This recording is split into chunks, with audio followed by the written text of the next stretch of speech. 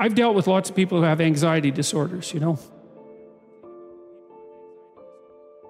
And one thing about people who have anxiety disorders is they are not mysterious to me.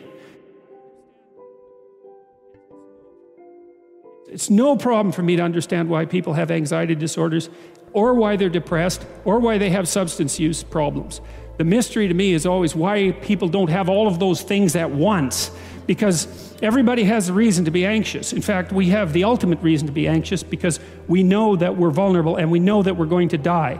And how you cannot be anxious under those circumstances is a great mystery. It's a massive mystery. And the same thing applies with regards to depression. And then the same thing applies to some degree with regards to drug and alcohol abuse. As I said last week, there's plenty of reasons to drown your consciousness in alcohol, that's for sure. We could refer to the aforementioned anxiety and depression, not least. And the sorts of drugs that people are prone to take are chemicals that take the affective edge off the tragedy of life. So back to the issue of fear. Abraham is self-conscious, that's what this commentary says, but the thing is he moves forward despite that. He's self-conscious and he knows the danger, but he moves forward despite that. And that's actually the appropriate response in the face of actual non-naive understanding of what constitutes life. Like if you're naive and you move forward, it's like, well, what the hell do you know? You know, there's no courage in naivety because you don't know what there is to stop you. You don't know what dangers you might apprehend. But to be aware of what it is that your problem is, so to be alert existentially, let's say, or to be fully self-conscious means that you're perfectly aware of your limitations and how you might be hurt.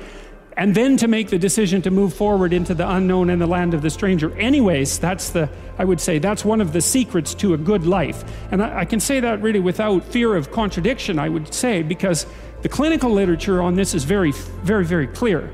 What you do with people who are afraid, and to some degree depressed, but certainly anxious, is you lay out what they're anxious about, first of all, in detail. What is it that you're afraid of? What might happen? And then you decompose it into small problems, hypothetically manageable problems, and then you have the person expose themselves to the thing that they're afraid of, and what happens isn't that they get less afraid. That isn't what the clinical literature indicates exactly. What happens instead is they get braver. And that's not the same thing, right? Because if you get less afraid, it's like, well, the world isn't as dangerous as I thought it was, you know, silly me. If you get braver, that's not what happens. What happens is, yeah, the damn world's just as dangerous as I thought, or maybe it's even more dangerous than I thought, but it turns out that there's something in me that responds to taking that on as a voluntary challenge and grows and thrives as a consequence. And there's no doubt about this. Even the psychophysiological findings are quite clear.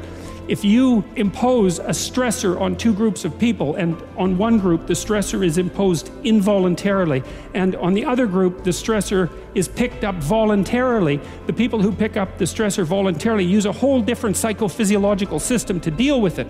They use the system that's associated with approach and challenge, and not the system that's associated with defensive aggression and withdrawal. And the system that is associated with challenge is much more associated with positive emotion and much less associated with negative emotion. It's also much less hard on you because the defensive posturing system, the prey animal system, man, when that thing kicks in, it's all systems are go for you, you know. The pedal's pushed down to the metal and the brakes are on.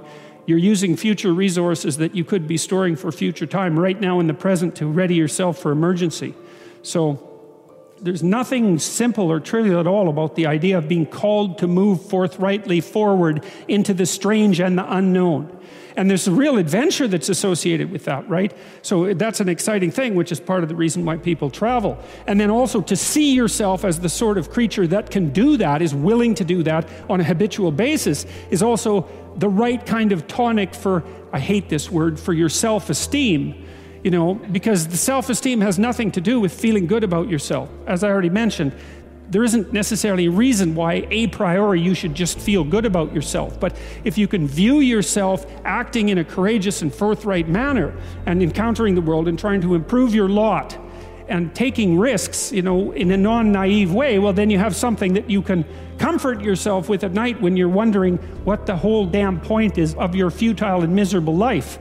And that's necessary because it's often the case that you wake up at 4 in the morning, or at least sometimes the case that you wake up at 4 in the morning when things haven't been going that well and wonder just what the hell the point is of your futile and miserable life. You have to have something real to set against that. It can't be just rationalizations about how, you're a valuable person among others, even though that's true. That's not good enough. You need something that's more realistic to set against that. And observing courage in yourself is definitely one of the things that can help you sleep soundly at night when things are destabilized a little bit around you.